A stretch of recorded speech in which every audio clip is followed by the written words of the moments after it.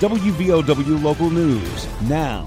The Kathy Ireland Recovery Center just opened in Williamson at the former Williamson Memorial Hospital. I'm Livia Eberhardt. The center is the start of a 28-day process for people. Patients get to speak with a case manager, therapist, and nurse. Patients then have the option to enter long-term care.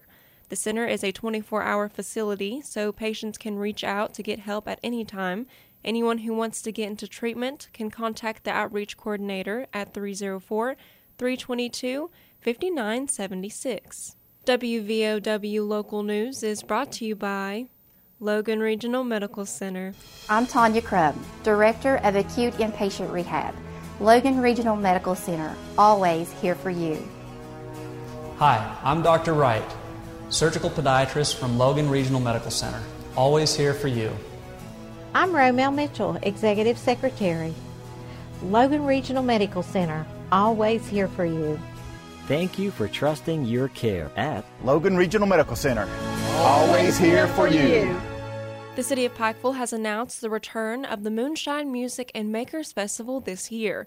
The festival enters its second year with local crafters, artisans, and musicians on September 8th through the 10th.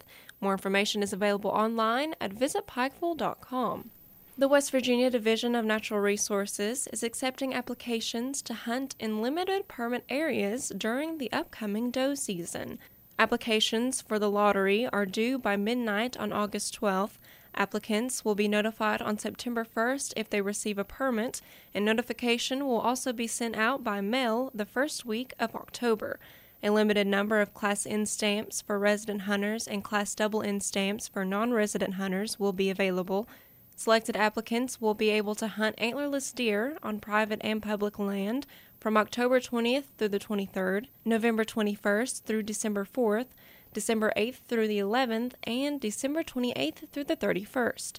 A list of wildlife management areas and counties open for the drawing can be found on WVOWradio.com. West Virginia Book Festival returns to Capital City this fall.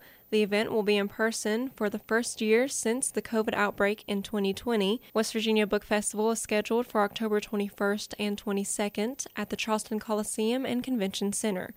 The festival will feature local and regional authors in addition to national best-selling authors. The event will also feature a writing workshop and the annual used book sale. The West Virginia Book Festival is free to the public. Visit online at wvbookfestival.org for more information. Get local news on demand at WVOWradio.com and on your smart device. This is WVOW Logan.